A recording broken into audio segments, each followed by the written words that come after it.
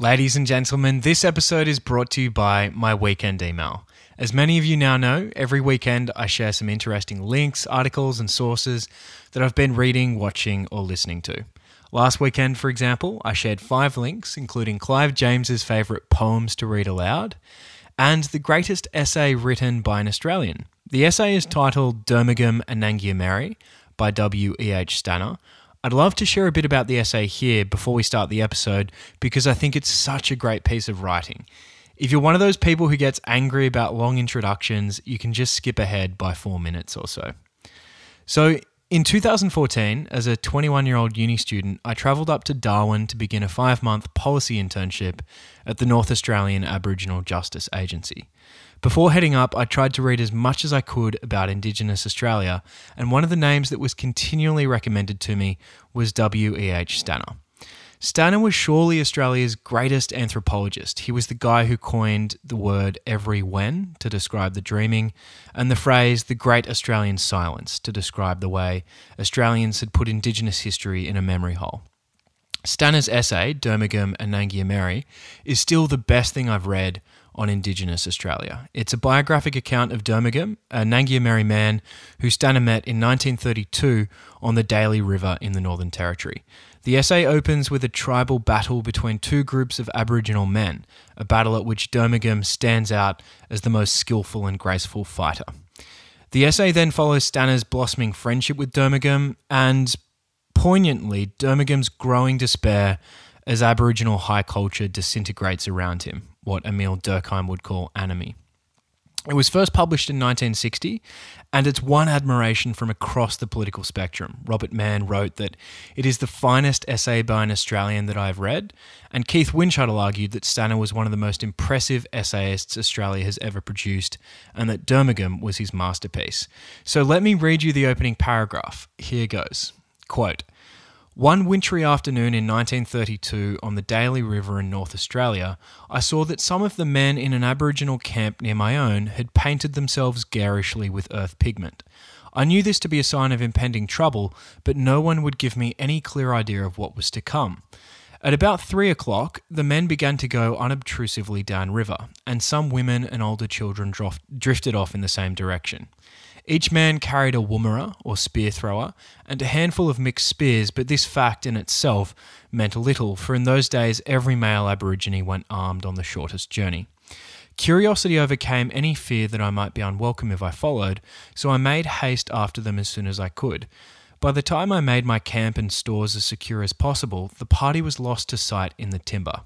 I had to cast about a good deal to find the right direction, but eventually the sound of a distant uproar led me out of the savannah and onto the edge of a clearing where I could see more than 100 men, my friends among them, locked in a noisy battle." End quote. I will leave you with that cliffhanger, but if you're an infovore who enjoys reading widely, including things like Birmingham Anangia Mary, Australia's greatest ever essay, then you should join my mailing list and get access to my weekend emails. To do so, head to thejspod.com. That is thejspod.com. That's all. Back to the show. You're listening to the Jolly Swagman podcast. Here's your host, Joe Walker.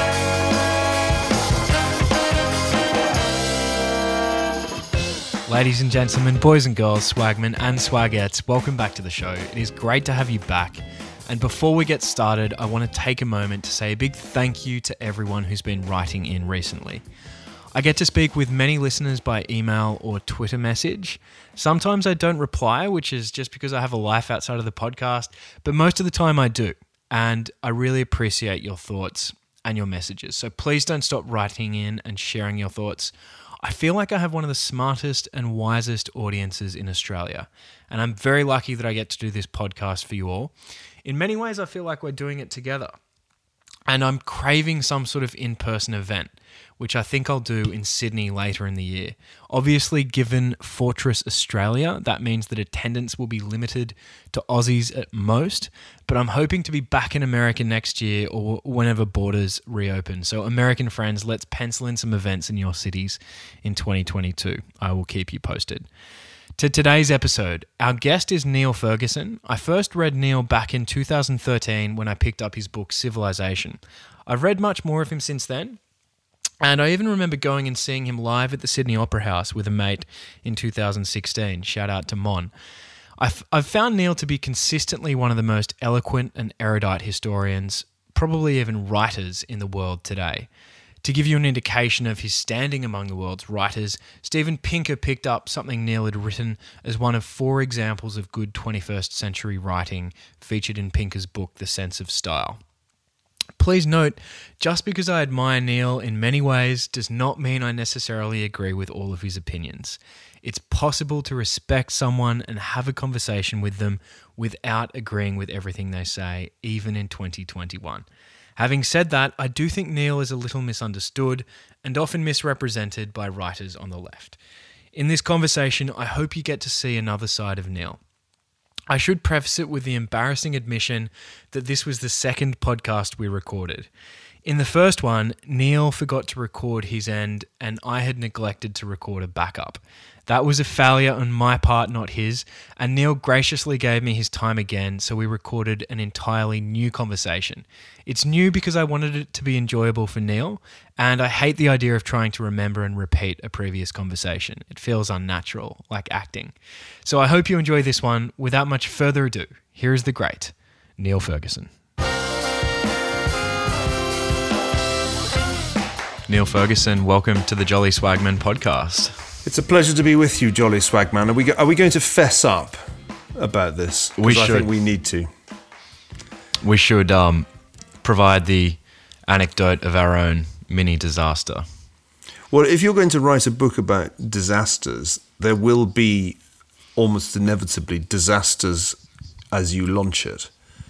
And perhaps the whole book will be a disaster. But at any event, we had our own modest disaster in that on Friday we had an extraordinarily rich and enlightening conversation that I think the rest of the world would have adored. But unfortunately, I forgot to record my end of the conversation, so it was a monologue that you ended up with, and we decided that on the whole that wasn't quite enough. I mean, it would have been challenging for your listeners to infer my answers to your questions, but we're going to try again. And I told you after we realised with ghastly, sickening horror that we actually completely screwed it up, that this happened to Thomas Carlyle, another Scottish historian, back in the 19th century when he lent the one and only manuscript of his History of the French Revolution to John Stuart Mill so that Mill could read it. And Mill's cleaning lady thought it was rubbish and burnt the whole thing, whereupon Carlyle had to sit down and write it again. And compared with that challenge, doing the Jolly Swagman podcast again seems relatively low-hanging fruit. Anyway. Did something similar happen with Wittgenstein's Tractatus, or am I making that up? Lost it in the trenches and rewrote it. I'm almost certain you're right, but I don't have the story at my fingertips, and I'm not going to bluff as obviously I would have done at the age of 20. Well, I won't be quoted on that, but Niall, it's great to see you again. And as I mentioned to you before we started recording, I set myself the challenge of asking you an entirely fresh set of questions. So hopefully this is not only new to our audience, but new to you as well. And as I said, being 57, I've forgotten all the questions that you asked the last time. So you could do this and it would be perfectly fresh to me. Well, I might slip in one of the old ones that was good. Let's see if I notice. But you've written a new book called Doom, which is a sort of general theory of catastrophe. And if doom is death writ large, I'd like to begin by talking about death. And in the book, you quote from King Lear. I believe this is your favourite Shakespearean quote. As flies to wanton boys are we to the gods, they kill us for their sport. How do you think about death? And do you fear death? I don't fear death. I was brought up in a quite rigorously atheist household. My parents left the Church of Scotland really in disgust with the sectarianism that was rife in Glasgow in the 50s and 60s. And I was therefore brought up by a physicist and a physician to believe that life itself was a cosmic accident and quite possibly a joke. And that therefore there was nothing after this brief time that we have. And that was it. Get over it and feel lucky that you get this brief lease of life. I've never had trouble with that. I briefly found religion when I was a teenager, very young teenager, and my parents sent me to a summer camp, unaware that it was run by the Scripture Union. I don't think my father had read the small print. And I came back and told them I'd found Jesus. And I remember my dad pulling the car over, hitting the brakes.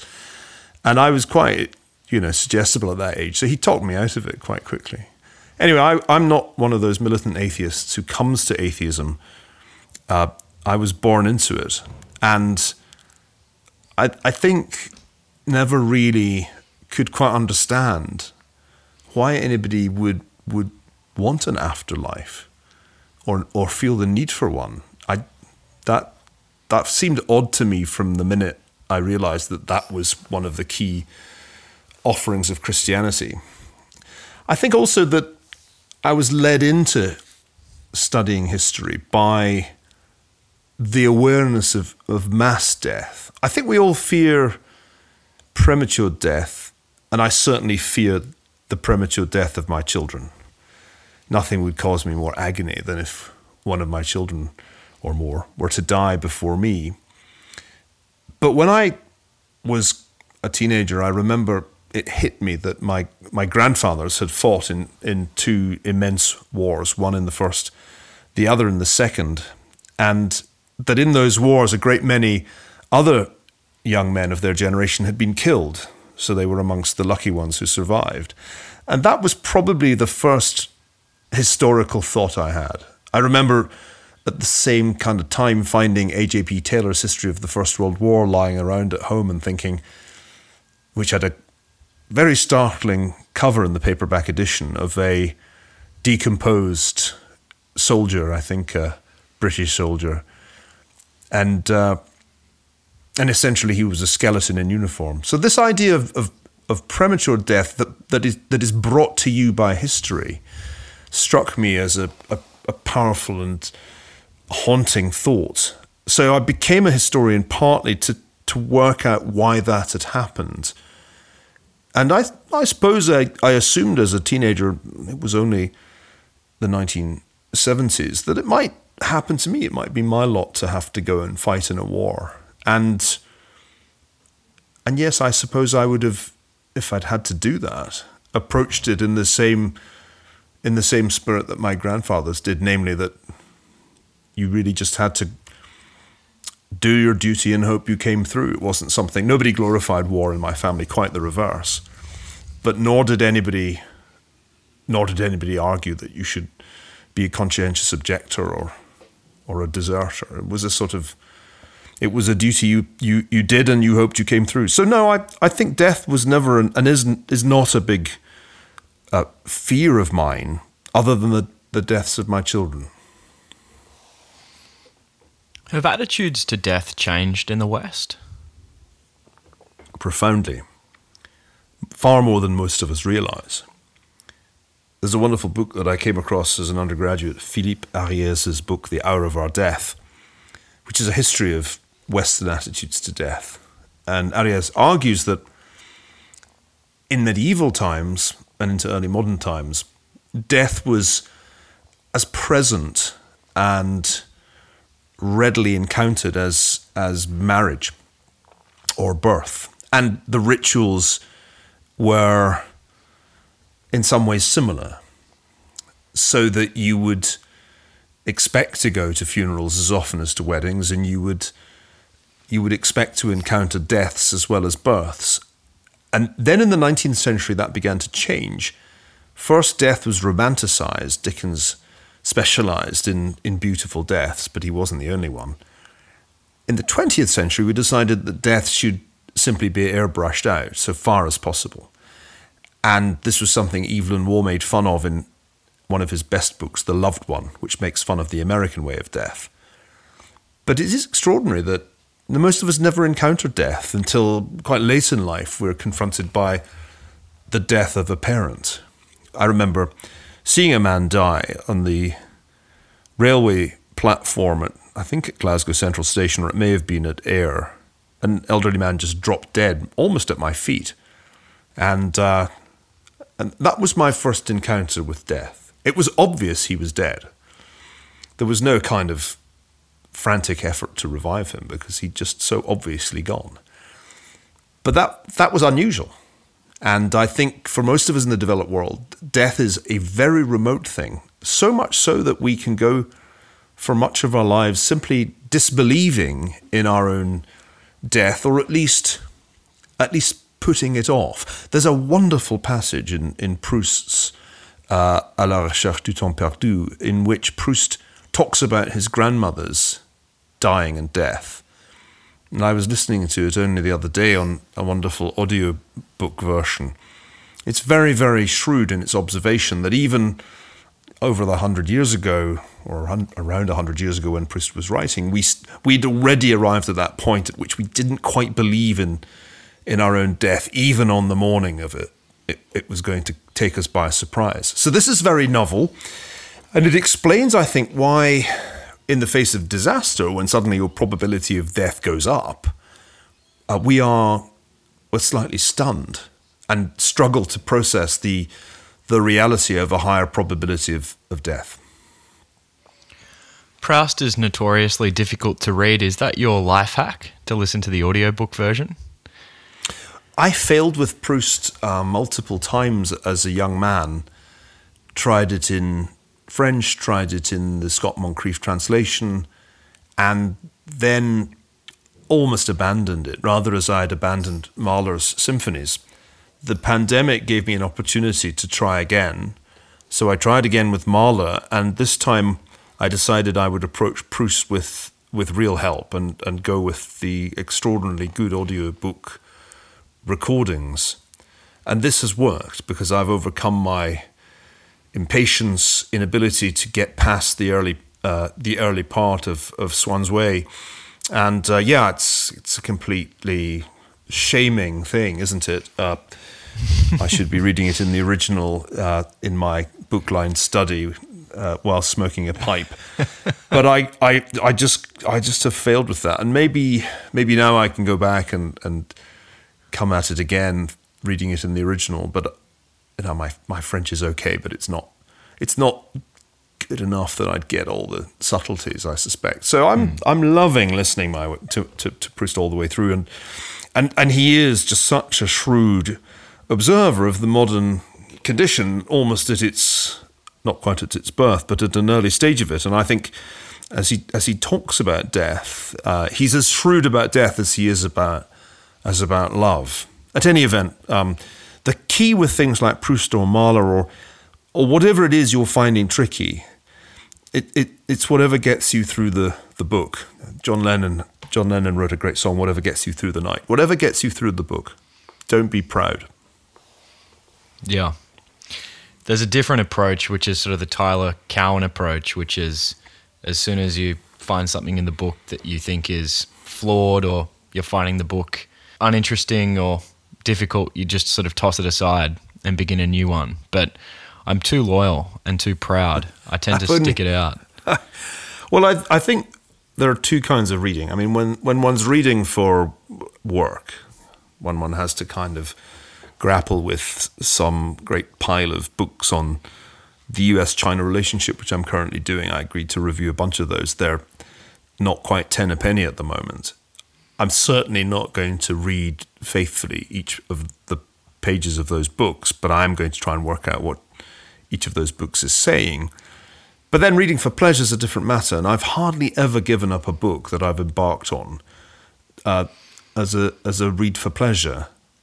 I gave up on Children of the New Forest by Captain Marryat when I was about 12, and I remember an enormous, keen sense of sin as I abandoned it.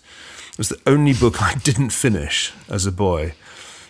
So I'm not one for tossing books aside lightly, and I'm quite a tenacious reader. I'm reading my way through the novels of Walter Scott belatedly at the moment, and that's pure unmitigated pleasure. And even if there are occasional longueurs, which all 19th century novelists committed, I don't hold it against Scott. I read on knowing that I'll quickly enter some new and exciting passage.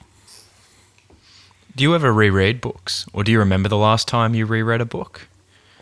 There are some books that I've read multiple times. There are the books I've read to all my children. So there are plenty of those, including the Harry Potter books. The best of all the books I've ever read to a child is still Tolkien's The Hobbit, an extraordinary book that benefits from being read aloud. So I've read The Hobbit 5 times, at least 6 if you include the time I read it for myself, and I probably read it a couple of times as a boy. I certainly read The Lord of the Rings several times when I was young. I was a devoted Tolkien reader. To my mother's great disappointment, she regarded all fantasy novels as preposterous. But I couldn't help myself. I was the black sheep of the family in that regard. The book that I've read multiple times in later life is Tolstoy's War and Peace, which is another of the reasons I became a historian. And that's a book that repays multiple readings. As I said, I probably don't have a wonderfully good memory. That's why you could have done the same set of questions as you did on Friday without my really seeming bored. And I'm always slightly shocked by how little I've really retained, and therefore how fresh the book seems. I think this is a disadvantage in one respect, because in a way a historian needs to have a really good memory and have a lot of raw data sort of floating around accessibly. On the other hand, I think if one remembered too much of each book, there might be a problem of cluttering. And I have always said to students, trust your brain to be selective without too much coercion. It'll remember the things that are memorable. And that probably will be enough. Teaching people for many years at Oxford and Harvard especially how to read was a part of what I did. And I would see them, there's a particular type of student, taking incredibly detailed notes, but proceeding at a snail's pace through the reading list, whereas it's much better to have read all the books on the list, even if you had to read them quite fast. And my advice to people who would get bogged down in reading was don't worry about taking such detailed notes. Read it, and then write down the things that are memorable. And that way you can be much more efficient, and your brain will forget the boring parts. So rather than be like Tyler and throw the book aside, keep going, because there's probably a couple of nuggets between where you are and the end of the book. You'll spot them. People are sort of unfit about their reading. They don't read in a way that they would accept in their own physical fitness. So I'm always trying to encourage younger people to think of their brains as these kind of slightly out of shape bodies that they can train up to be much faster and much quicker. And you've got to let the brain do what it's good at, which is ultimately forgetting the boring stuff. That's actually important. I think that's a great heuristic. And the other thing is reading compounds, and the more you do it, the easier it becomes, because you start to recognize references. You get quicker just by building that muscle. And unfortunately, today's young people are distracted from reading by any number of devices. And now I really do sound like I'm 57, but in fact it's a tremendous problem, because they lose the ability to read War and Peace. I noticed at Harvard over the 12 years that each year, when I asked who's read War and Peace, the number of people in the class would be smaller, until finally nobody had. And I'm not sure that it's possible to have the power, the physical, mental fitness to read War and Peace if you've spent too long gaming. And so the game world is gradually eating the book world, and that's sad because in the great works of literature, that's where the wisdom is. It's all there. And if we lose the ability to get young people to read Tolstoy, then we are going to have, our civilization will start to basically be deleted. And that's a great preoccupation.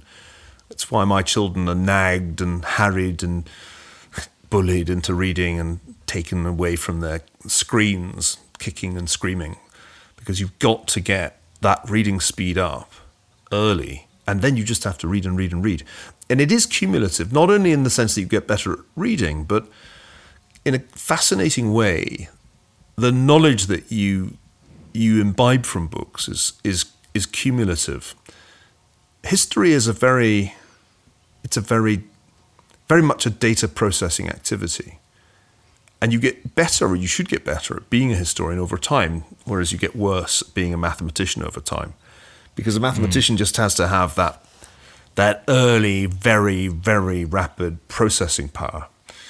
That's really the key. Whereas the historian gets better until the memory starts to go, because there's just this accumulation of references. My old mentor, Norman Stone, brilliant and wayward man, had read such a phenomenal amount of European literature in multiple languages. He was a far more gifted linguist than I, that it felt, when you had a conversation with Norman, as if a library had sort of found its way into somebody's head and was talking to you. And the illusions that Norman could pull off in a conversation were always deeply inspiring to me, made me feel like a terrible plodder because there was such a gap between what I'd read and what he'd read. But that's the thing that really, really begins to be lost at this point. I just don't know what percentage of what I'd read at the age of, let's say, 27, my eldest has read. And I don't suppose it would be fair to guess, but it's probably pretty small. And I'd say that even the best students at Harvard and Stanford must be a long, long way behind.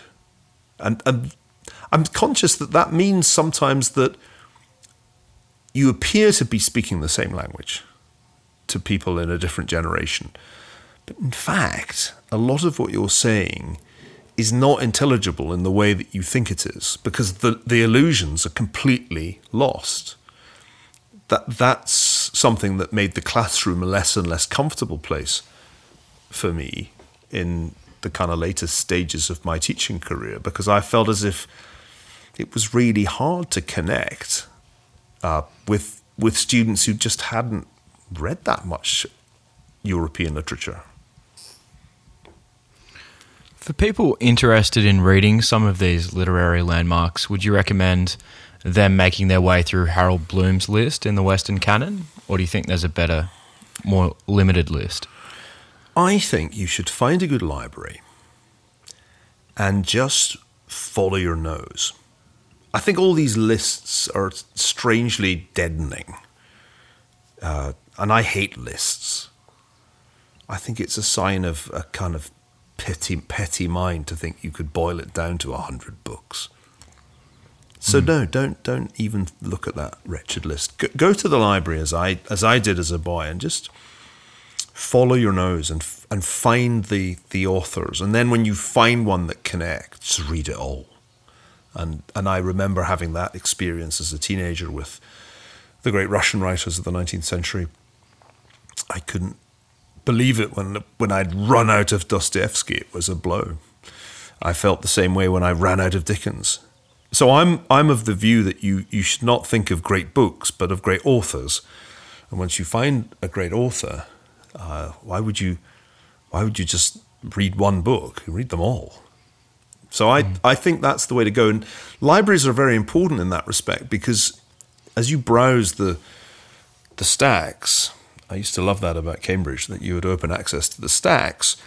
Because of the way books are ordered in a library, rather differently from the way they're ordered on Google, you will, as intended by the people who catalogue libraries, find kindred books, and you can then spend happy hours dipping in and finding your way around the author, seeing who grabs you and who does not. I think that's the way to do it, and then you don't have this sense of, on number 19, I'm nearly a quarter of the way through the list. You should never feel that you're even 1% of the way through the list. Mm. We've strayed a long way from death, but there is a connection between death and books. You're probably familiar with Nietzsche's famous pun, or liberi aut libri, either books or children, the two ways to survive death: pass it on your information or your genetic code to successive generations. And I'm fascinated, Neil, if there was one kind of big idea of yours to emerge out of your body of work that you wanted to be your legacy or to be remembered by future generations, what would that big idea be?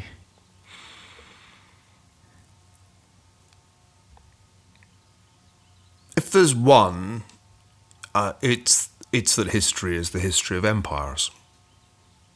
And you can pretend it's nation states, but that's really just a short period of time. It's mostly empires, and empires write down their doings more by and large than other polities. And a lot of my work has been concerned with different empires and their dynamics. I mean, the first book was really about the crisis of German empire, the catastrophic breakdown of the relatively newly created Reich in the 1920s. That was where I started.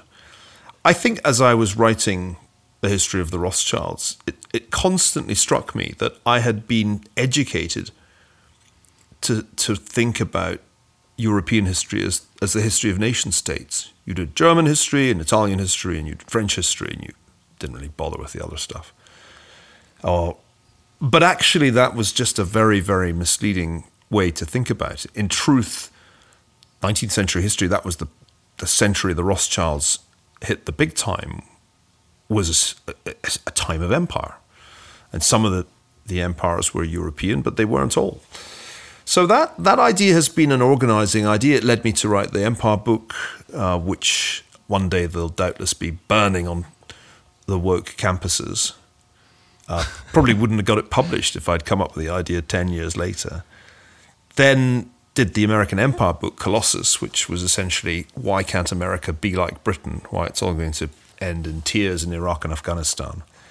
And although I have done financial books along the way, ultimately the Ascent of Money is about power too, and includes a sort of alternative way of thinking about power to Paul Kennedy's idea that power is about manufacturing industry. So yeah, I think it's really empires matter, and get over it, because the idea that we could somehow cancel empire from history, which seems to be the prevailing mode of decolonizing the curriculum, is just stupid. I mean, it's you might as well just cancel history. So that's probably the idea. I certainly cling to the delusion that books give you some immortality, and that 100 years from now, at least somebody will be reading at least some of these books. But I don't know. It may be a delusion by this point. I've certainly loved the fact that I could commune with long dead historians going all the way back to Thucydides. That gives me enormous satisfaction that he succeeded in communicating his ideas over millennia. But it's hard to believe at this point that it will be possible for the work I've done to endure so long, even allowing for the fact that it's not as good as the Peloponnesian War book. Even allowing for that, one senses that the half-life of a book is terribly short these days. By the way, I can share an idea with you that was suggested to me on Friday night by my 9-year-old son, Thomas, after our fiasco of the unrecorded podcast. And I was lamenting that although I've done a great many podcasts over the last 3 weeks and talked myself almost hoarse, my book was not selling as well as I had hoped. And I'd been lamenting this to my publisher and agent earlier that same day. And Thomas said, well, what makes you think that a podcast would help with the sales of the book? And I was slightly flummoxed by this question. He said, isn't it instead of reading the book that you listen to the podcast? It's a substitute for the book. And that idea crushed me, because it's probably right. I suspect that what happens now is that people listen to podcasts and think, done. So I should really stop doing podcasts. This is the last podcast I'm going to do. From now on, podcast people, go away. You're not welcome. You are cannibalizing my effing book sales. That's an intriguing scoop. Thank you, Neil. I think sometimes a podcast can be a surrogate for a book. Sometimes you can turn the listener into a reader. It entirely depends on what happens during the conversation. So maybe I'm saying the wrong things. That's another possibility. Yeah, Thomas said another. He said, well, maybe you just might be telling them too much. If you want to know more, that vein, buy the book. Yes. Well, I do recommend Doom. I recommend any of your books that I've read. And in that vein, I might continue to ask you some questions that aren't explicitly covered in Doom, but kind of dance around the edges of the topic. That might be an interesting way to go. So, in Doom, you reject cyclical views of history a priori. And in The Ascent of Money, you reference a couple of times the unorthodox economist Hyman Minsky, but you're mainly referencing him approvingly by citing his quote about the most significant event to have happened since World War II is something that hasn't happened. That is, we haven't had another recession on the scale of the Great Depression. But I'd love to get your take. I'd love to hear what you think about Minsky's financial instability hypothesis, because you don't discuss that directly in The Ascent of Money. And I'm interested in this because I wonder whether Minsky's financial instability hypothesis is just a cyclical view of financial history, because, as you know, Neil, he holds that stability contains the seeds of its own destruction. I think that a new version of this is to be found in Ray Dalio's book that he's been publishing in installments over the last year or so. And in Dalio's formulation, there's a kind of debt supercycle, and we can see history as a series of financial cycles. That's not a novel idea. It's there in Minsky, and it's there in other places too. Kondratiev was convinced that he'd found long cycles in economic history. And the business cycle is a term that people use almost routinely. The National Bureau of Economic Research in the United States is one of those institutions dating back to the mid-20th century. There was a German equivalent that sought to kind of graph these cycles. I think there's something to this, and that's why Minsky is periodically revived, usually by people in search of a crisis. The Minsky moment, the moment when the cycle turns, is one of those phrases that crops up in financial journalism on a regular basis. When I was writing The Ascent of Money, I went back and read Minsky, and I thought about how do I fit this in?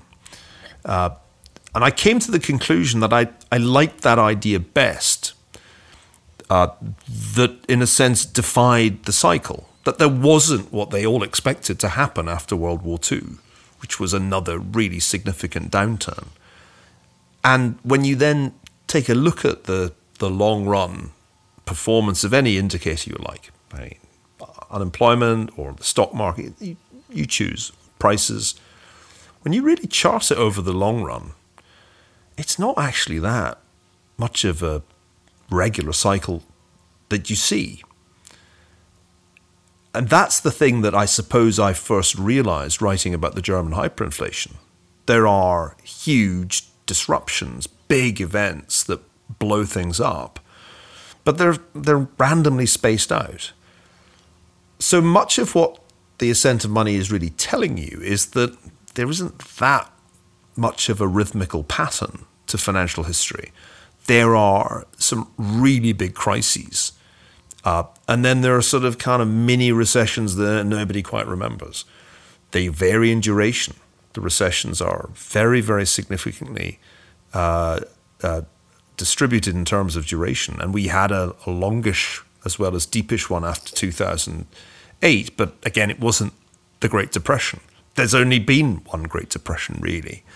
And that's why I like that Minsky point, because if there were really cycles, there'd be Great Depressions aplenty, but there's just been one. And everything else is a sort of pale imitation. So I'm interested in the fact that history is not cyclical, and yet we want it to be. And we want it to be because psychologically it's just easier to handle if the historical process behaves a bit like our lives, or if states rise and reach their zenith and decline and fall the way we do as individuals. There are so many attempts to kind of squeeze a cycle out of the data that it really, if data had rights, the rights of data would be regularly violated by these endeavors. You have to torture the data to get a generational theory of the sort that people are always looking for. Going all the way back to Spengler or even further back. So I'm of the view that although there are clearly some naturally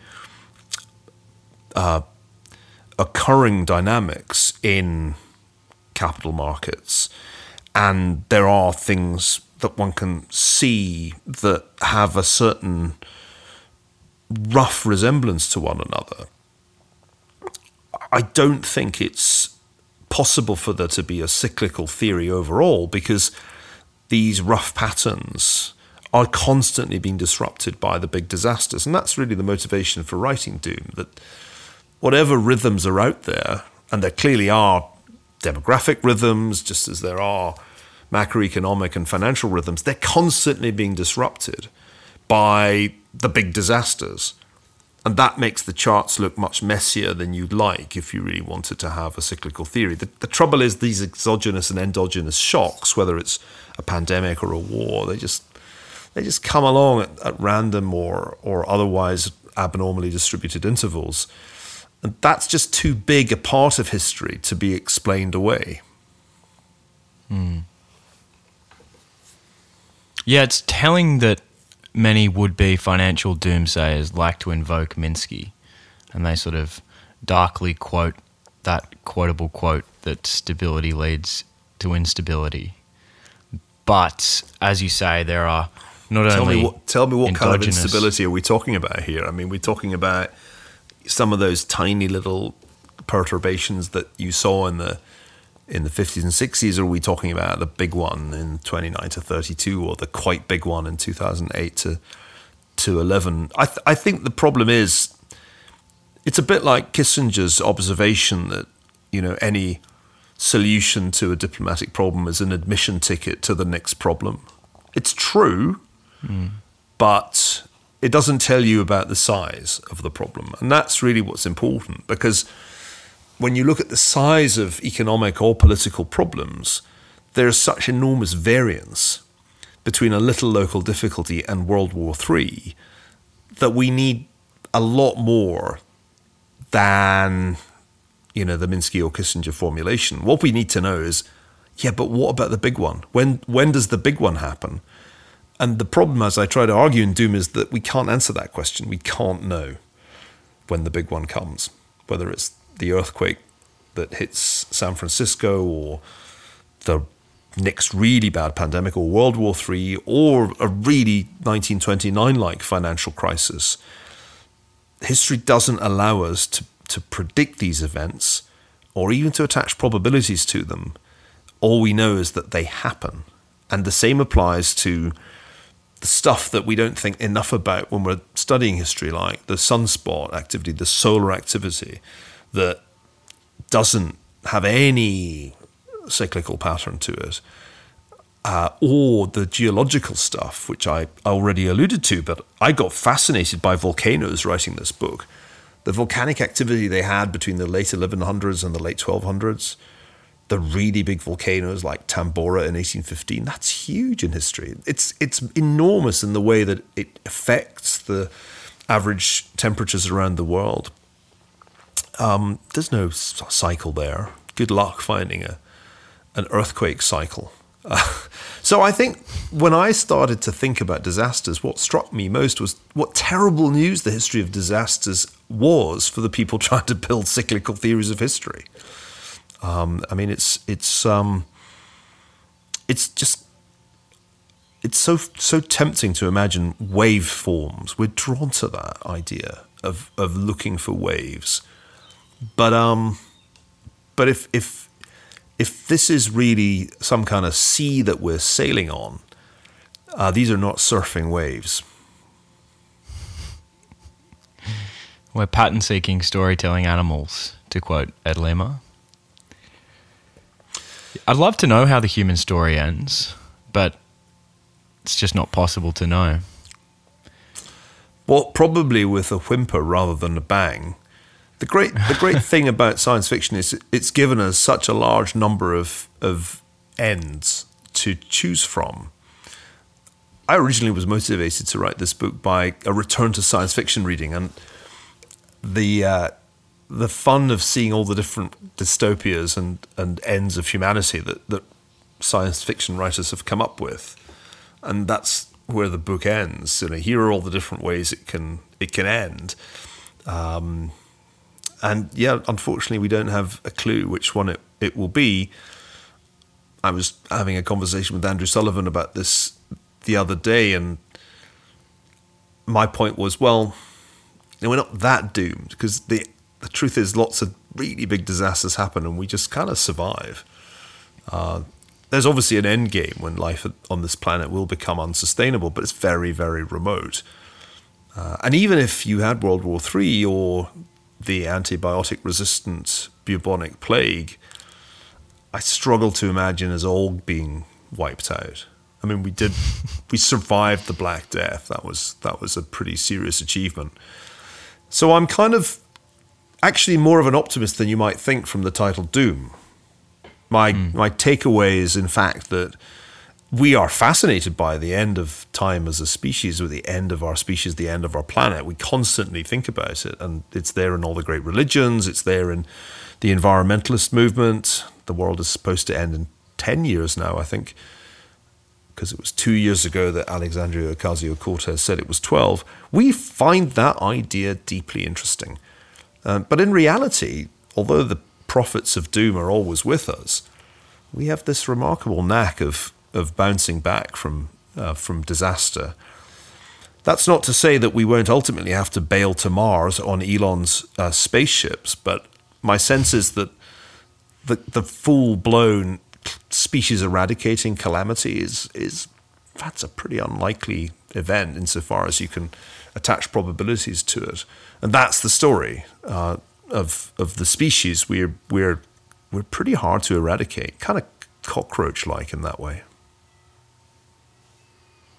Yeah, I think you write in the book that what we really have to fear is big disasters that do not kill us all, but just a large number of us. Yeah, that's what we really have to think about, because there are plenty of those in the foreseeable future. And we, oddly enough, are fixated on just one of the scenarios, which is the climate change one. And I don't dismiss that at all, but I just think there are lots of other ways that we can have a lot of excess mortality. And that's what COVID taught us. And we were sitting around in Davos in January 2020. Everybody was talking about climate change. The Global Risk Report had as its top 5 risks entirely climate-related things. I mean, that's myopia after a certain point, because there are so many other ways in which this problem of excess mortality can occur. And part of the point of doom is to say, well, not only should you be a little wary of your climate models, because there's just so much that you're not going to get right, but even if you do roughly get it right, even if the Intergovernmental Panel on Climate Change has actually got it roughly right with its worst case scenario, there are still ways that we could have excess mortality before any of that plays out. I mean, I think Bjorn Lomborg's right that a lot of the things that the IPCC worries about are slow enough moving that they won't kill that many people because people will move. Then you've got another set of problems, but it's a lot slower than a coronavirus, this climate change story, even if there are some non-linearities that could catch us out. But in the short run, there's a whole lot else that could cause significant excess mortality, of which a war is probably the first in line for consideration. War's been the great killer after infectious disease. We haven't had a big war in a while. Is that because we're so wise, so incredibly wise, that we're not going to have another big war? Please.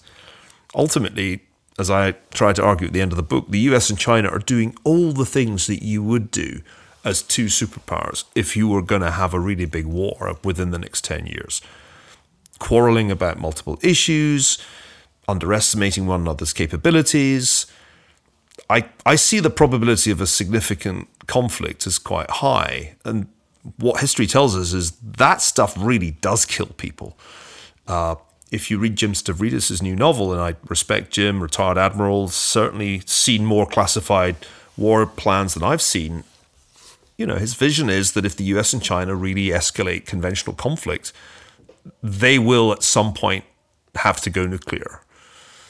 And so in his novel, that there are major cities that are destroyed on both sides by nuclear strikes. There is nothing in anything that I've read about nuclear strategy that says it's never going to happen. Nothing. On the contrary, one thing I learned from writing Henry Kissinger's biography is that a limited nuclear war is really something that will happen at some point. And the surprising thing is that it hasn't happened. If you look back to the debates of the 1950s, Kissinger said something remarkable in Nuclear Weapons and Foreign Policy, which was that there will need to be a possibility of limited nuclear war for the United States to be sure of winning Cold War I, because it actually doesn't have a great prospect of winning a conventional war with the Soviet Union. And at the time, and subsequently, many people have derided this argument, but it became central to NATO's planning. By the 1980s, that's how NATO was going to fight if the Red Army was streaming westwards with tactical nuclear weapons. And we developed all the intermediate range and tactical weapons for a limited nuclear war, just as Kissinger had envisaged. We went quite quickly away from the Armageddon or peace option, which was kind of the John Foster Dulles version of nuclear war, and we ended up with a suite of nuclear options. So I think nuclear war is much more of a clear and present danger than climate change. I also think that cyber warfare could end up killing a lot of people by simply causing massive disruption. If you had a major cyber attack on the US that took critical infrastructure out for a decent period of time, a lot of people would die. It would be crazy. So all of that's much, much more near term, I think, than the climate change about which we are obsessed. So I think the key is to try to broaden our vision and realize that the ways in which excess mortality can happen are far more numerous than Greta Thunberg would like us to believe. The prospect of a war between the US and China is certainly something that keeps me awake at night. I've been thinking more about it recently, and like you, trying to do a deep dive into the literature. In my case, because your friend Graham Allison is coming on the podcast in June, so I've just sort of started taking that reading list a bit more seriously. What's on your reading list at the moment in relation to China-US relations? Well, I've got a pile of relatively recent books on this issue to get through, and I've been putting it off because I don't actually find the prospect of reading them terribly attractive. That means I can't plug any of them. What I have read recently that has really helped me think about this issue, there's a couple of books. Robert Zelek's general history of US foreign policy, covering the whole history of the Republic, America and the world. And Philip Zeliko's brilliant book, The Road Less Traveled, on Woodrow Wilson's failure to bring World War I to an early end in 1916. And these books have really kind of helped me frame the fundamental problem that the United States confronts, again, when it is faced by a large communist-ruled superpower, or maybe I could broaden it out and say when it's confronted by a totalitarian regime that is willing to sacrifice really large numbers of people in conflict. So I think before one gets into the weeds of the US-China relationship in the recent past, it helps to read those two books. Zelik, of course, was one of the architects of Chimerica. In his time in government, he was a strong believer and remains a strong believer in a good, harmonious, or at least cooperative US-China relationship. And so it's interesting that that book doesn't really have an ending. It doesn't really get to grips with all that's happened since his vision fell apart and we ended up in Cold War II. The thing I loved about Philip Zeliko's book was the realization that it's really hard to stop a big war once it starts. Because for all kinds of reasons, World War I could have been stopped or should have been stopped in 1916. And Woodrow Wilson seemed to hold all the cards to do that as a peace broker. After all, Teddy Roosevelt had ended the Russo-Japanese War, brokered a peace. And Zeliko's book shows you that it was really impossible to do. Because once these big wars get started, it's very, very hard to stop them. So I think for those reasons, I'm approaching the current bunch of books about US-China, at least with my perspective appropriately adjusted. Everyone should read Graham Allison's book, by the way, because Destined for War is a really important book. I was against it. We were close colleagues at Harvard. We're still close colleagues despite my now being on the other side of the country, and applied history is our baby, really. But when Graham told me that he wanted to call the book Destined for War, I knew it was going to be about the Thucydides trap. But when he told me that was the title, and not even with a question mark, I was quite shocked. But he was right. He was right.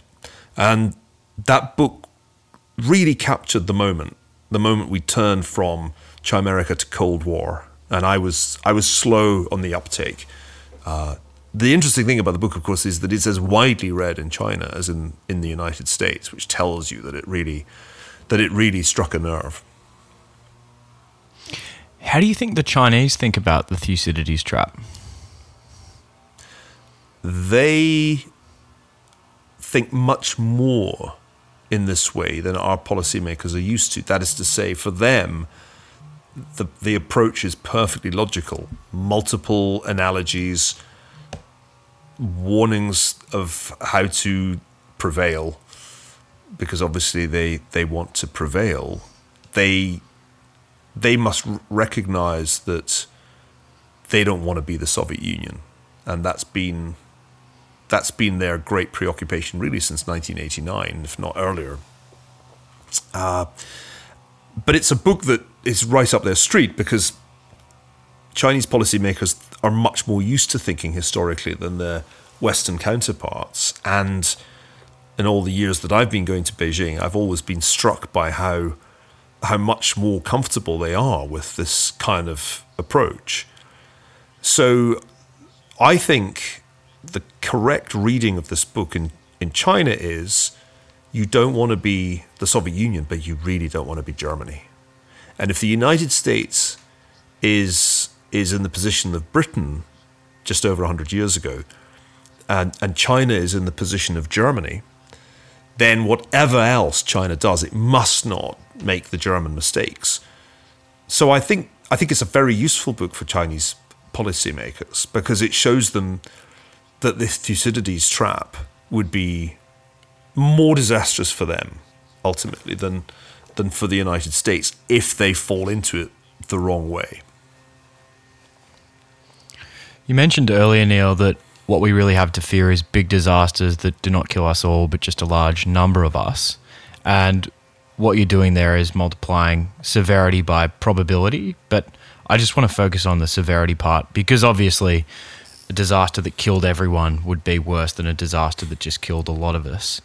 And Derek Parfit raised this question once with an interesting thought experiment. Derek Parfit, the late great Oxford philosopher. And he invited us to compare 3 possible outcomes for the planet. The first outcome was peace. The second outcome was a nuclear war that kills 99% of the world's existing population. And the third outcome was nuclear war that kills everybody. And his comments were as follows: 2 would be worse than 1, and 3 would be worse than 2. That's obvious. But then he asks, which is the greater of these 2 differences? Most people believe that the greater difference is between 1 and 2, that is, peace and losing 99% of the population. But Parfit believed that the difference between 2 and 3, between losing everyone and 99% of people, is very much greater. And his reason is that not only do we lose everyone alive today, but also all possible future generations and all the great goods that they would create and enjoy down the line. Do you share Parfit's intuition? And why do you think most people get it wrong? I do.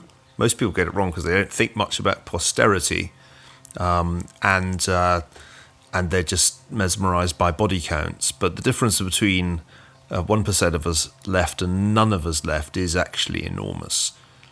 Humanity's had some close encounters, particularly in its early history as a species. We're now very numerous, and that gives us, I think, maybe to great confidence in our ability to ride out disasters. But the big difference, the reason that people get it wrong and fall into Parfit's trap is how little we think about future generations. We might say we do, but in truth, most people think about their children, their grandchildren. And I remember my late grandmother saying, and the terrible truth, son, is she'd become a great-grandmother. It's hard to be interested in the great-grandchildren. This was a very honest admission, which I admired her for. She was a tough-minded but lovely woman. But this was a great admission, that she was finding it hard to really feel as strongly about the great-grandchildren as about the children and grandchildren. That's the truth. We don't really have posterity in mind. Now, it's interesting that politicians used to talk a lot about posterity. I mean, 100 years ago, that was a standard trope in political rhetoric. It's largely gone now. Very, very few politicians plausibly talk about the need for us to sacrifice now for the sake of future generations. The environmentalists are the exception to that rule. But I wonder how much that really is convincing and sincere. Because my impression of the environmentalists is that their defining characteristic is their indifference to the great majority of people living today, rather than their deep and sincere commitment to future generations. If you follow Edmund Burke's great recommendation in Reflections on the Revolution in France, and regard the real social contract as being between the dead, the living, and the unborn, then it makes more sense. Because I think posterity is only really conceivable, multiple future generations are only really conceivable if you have the same sense of the preceding generations in all their enormous numbers.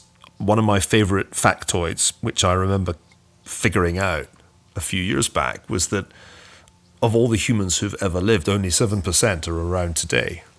There's an enormous number of dead people haunting this world, trying to communicate to us with the books they wrote and the other relics they left behind. So if you are historically minded and feel connected to Thucydides, then that's not difficult to do, to project forward and imagine 2,000 years hence there being something that people can learn from us.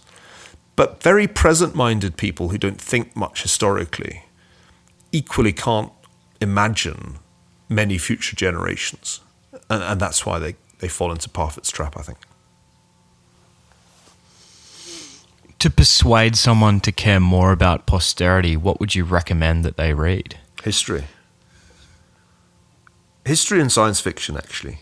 I think to get a feel for time, deep, long time, you need to look back and forward. You need to realize the magical thing that you actually can connect with somebody who lived at the time of Pericles in Athens. That what Thucydides writes is entirely intelligible to us today, in the same extraordinary way that Shakespeare's plays are.